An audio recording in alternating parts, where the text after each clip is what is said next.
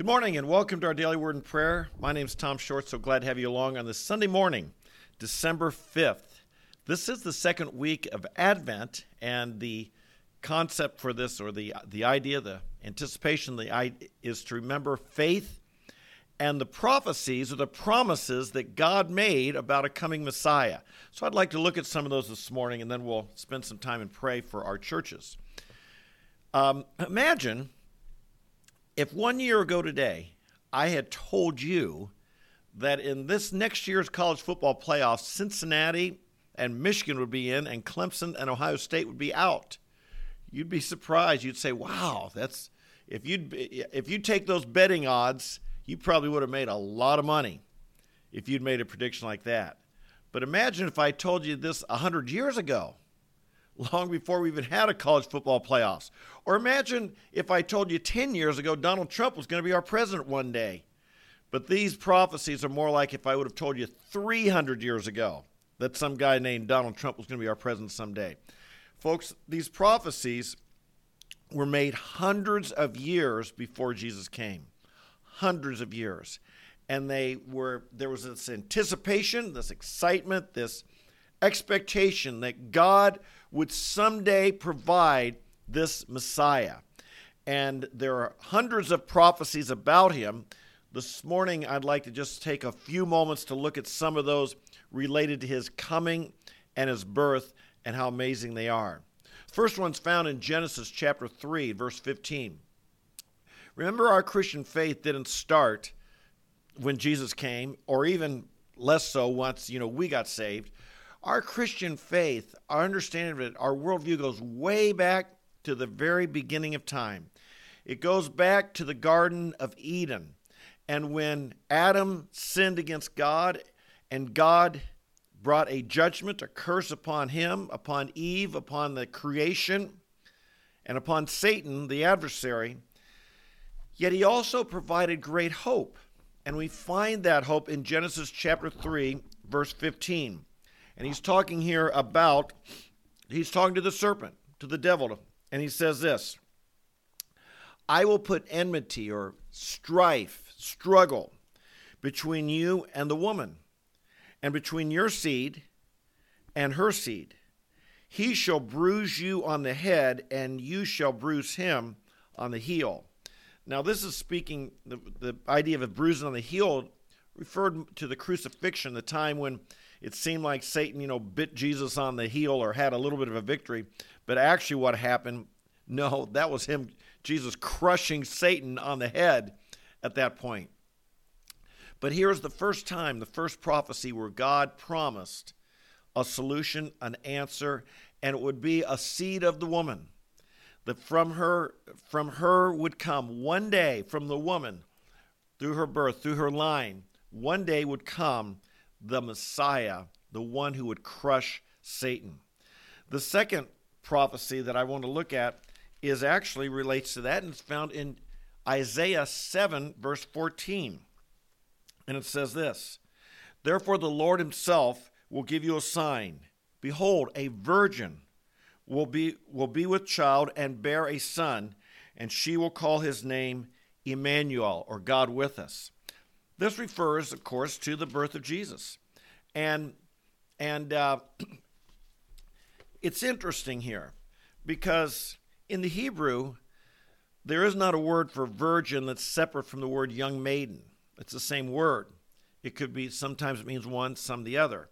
And if you talk to Jews today, they'll often say, well, that word doesn't really mean virgin. It could mean young maiden. And they're right. It could mean that in the Hebrew. However, in 250 BC, the Jews translated the Old Testament into the Greek, and so that it could be read by the people, and so that it could be understood through by the common person, because Greek had become the common language of the world, basically at that point, or the world that they were part of, the Jews were part of. And when they translated that in 250 BC, they translated into the Greek into the word virgin. In the Greek, there's two words, young maiden and virgin. In the Hebrew, there's only one word. The same word could mean either. But when they translated into the Greek, in 250 BC, they translated it virgin rather than young maiden. This is how Jews understood this prior to the coming of Christ. And they only started making this argument long after Christ had been born, and they said, no, that's not really what that word means. Well, it is what it means, and it's evidenced by that in that they understood it to mean that prior to the coming of Christ, Jesus was born of a virgin. Now, of course, theologically, this was essential because it's as if the sin was passed on through Adam. The sin of Adam is passed on through the man. And Jesus was born without sin. He never sinned. And he had an earthly mother, but he did not have an earthly or biological father because he was the incarnation, of course, as we know, fully God, fully man. His deity, shall we say, from his father God, that humanity from his mother Mary. Micah chapter 5 and verse 2 is our next verse. And in Micah 5, verse 2, we read about the prophecy of where he would be. Are you ready? As for you, Bethlehem Ephrathah, too little to be among the clans of Judah, from you one will go forth for me to be a ruler in Israel. His going forth are from long ago, from the days of eternity. Wow, what a prophecy that this ruler in Israel would go forth from Bethlehem, the city of Bethlehem. And there were two Bethlehems, and this was a smaller one, too little, Bethlehem Ephrathah, that he would go forth from there as a ruler in Israel. And this one who would go forth would not be any normal, typical king. He would be one who went forth, whose days were from the days of eternity. This would be where they understood the Messiah, the eternal one, the one who would rule forever and ever, and whose days had no beginning, and whose rule would have no end, would come forth and be born in Bethlehem. Of course, all these prophecies, Jesus fulfilled. He was the one who came and crushed Satan on the head. He was the one who was born of a virgin. He was the one who was born in Bethlehem. And then a sad one is found in Jeremiah chapter 31 and verse 15, where we read this. Jeremiah 31 verse 15, where we read this. Thus says the Lord, a voice is heard in Ramah, lamentation and bitter weeping. Rachel is weeping for her children. She refuses to be comforted for her children because they are no more. And of course, this was seen as a prophecy of how Herod would have the children killed in Bethlehem because Jesus would be, because the wise men, the Magi, had come and told him about this king, and where would he be born? And he told him that they were told by Herod that they would be born in Bethlehem. And the religious leaders had told Herod that the Messiah would be coming from Bethlehem. Herod told the Magi. They went and worshipped him. And when they did not come back and identify which child it was that they had worshipped, Herod went and had all the children of Bethlehem killed. Now, that slaughter was a terrible slaughter. It may not have been huge. I mean, Bethlehem was a small city. I don't know. It could have been 20, 30 kids. I don't know the number. It's not like there were thousands living there. It's not a very big city, very big town. But this was a slaughter, and this was the fulfillment of this terrible prophecy of how Herod, jealous that there could be a king over more power than him, and out of fear, Herod had all the little baby boys under age 2 killed in Bethlehem.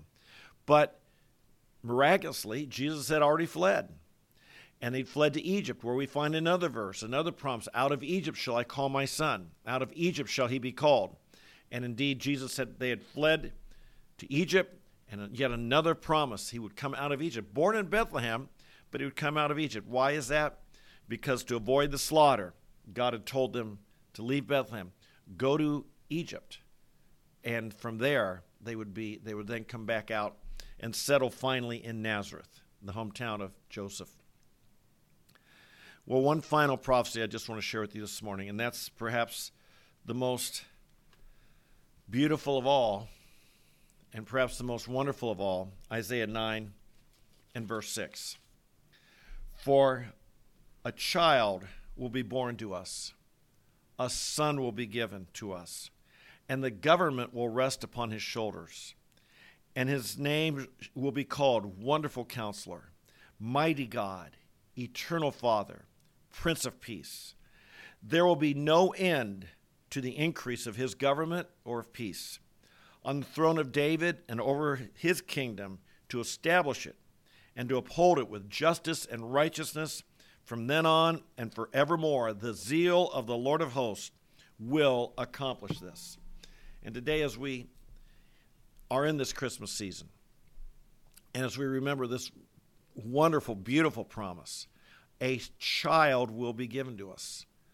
A son will be born to us. His name will be Wonderful Counselor, the Mighty God, the Eternal Father, the Prince of Peace. His government will succeed. His kingdom will prevail. Never, ever doubt it. Never, ever doubt it.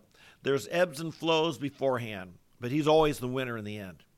He will win. His government will prevail. The kingdom of God will overcome this domain of darkness in which we live. And whatever you face, whatever struggle, wherever you're at, never, ever, ever forget that. We are victors in Christ. He is the ultimate victor. This little child, and you stop and think about this, he was once a helpless baby. And it seemed like he ended helpless on the cross. But no. He is the King of Kings, the ruler of all, the ruler of the kings of the earth. Now he is victorious. In his kingdom there is no end. And for this we praise him.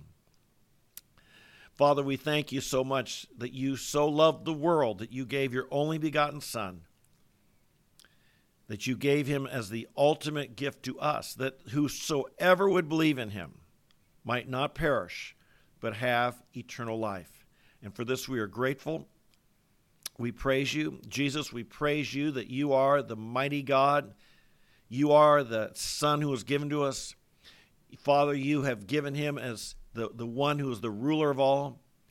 Jesus, you are our wonderful counselor. And when we're in need, we trust that you can and will counsel us. We give you praise. We thank you that your kingdom has no end. It will increase and increase forever and ever. Thank you. We never lose. We never really lose. We just add people into your kingdom who are born again into your kingdom. And we thank you and we bless you. How we pray today that in our churches you would be exalted, lifted up. We think on this second day of Advent, as we focus on the faith and anticipation of the promised Messiah, that we would be men and women of great faith. And that our faith, Lord, even if it's just the size of a mustard seed, our faith would not be in ourselves, our money, our government. Our faith would be in our Savior and our Lord. And a little bit of faith, we believe that a little bit of faith in you is greater than great faith in something that's false and untrue. You are the way, the truth, and the life. You are the mighty God. And just a mustard seed of faith in you, we believe, can move mountains. And we pray that we would have mountain-moving faith because we have faith in the true and only promised Son of God, Jesus Christ our Lord. We bless you. Fill us with your Spirit today. Might we be filled with the joy of the Lord, our strength. Might we have peace that passes all understanding today. Might we have a love even for the unlovable. Might we have faith that is unmovable. And we pray these things and bless you in Jesus' name. Amen and amen. Hey, God bless you. So glad you joined me today. If you're here every day, I'm so glad you are, and I sure love you guys, and so glad you're part of this community. If you're new, make sure you hit the like button and the notify and join us regularly. We're here every morning, 8:30 a.m. You can join us as we get in the Word of God, or you can listen in later in the day, or you can even listen to podcasts that you can download from the Apple, Spotify, or Google platforms. You have a blessed day today. Remember, you got something the world did not give you, and the world can't take it away from you. So stand firm in the Lord today. Be strong and filled with His peace and His joy. God bless you. We'll look forward to seeing you tomorrow. Bye-bye.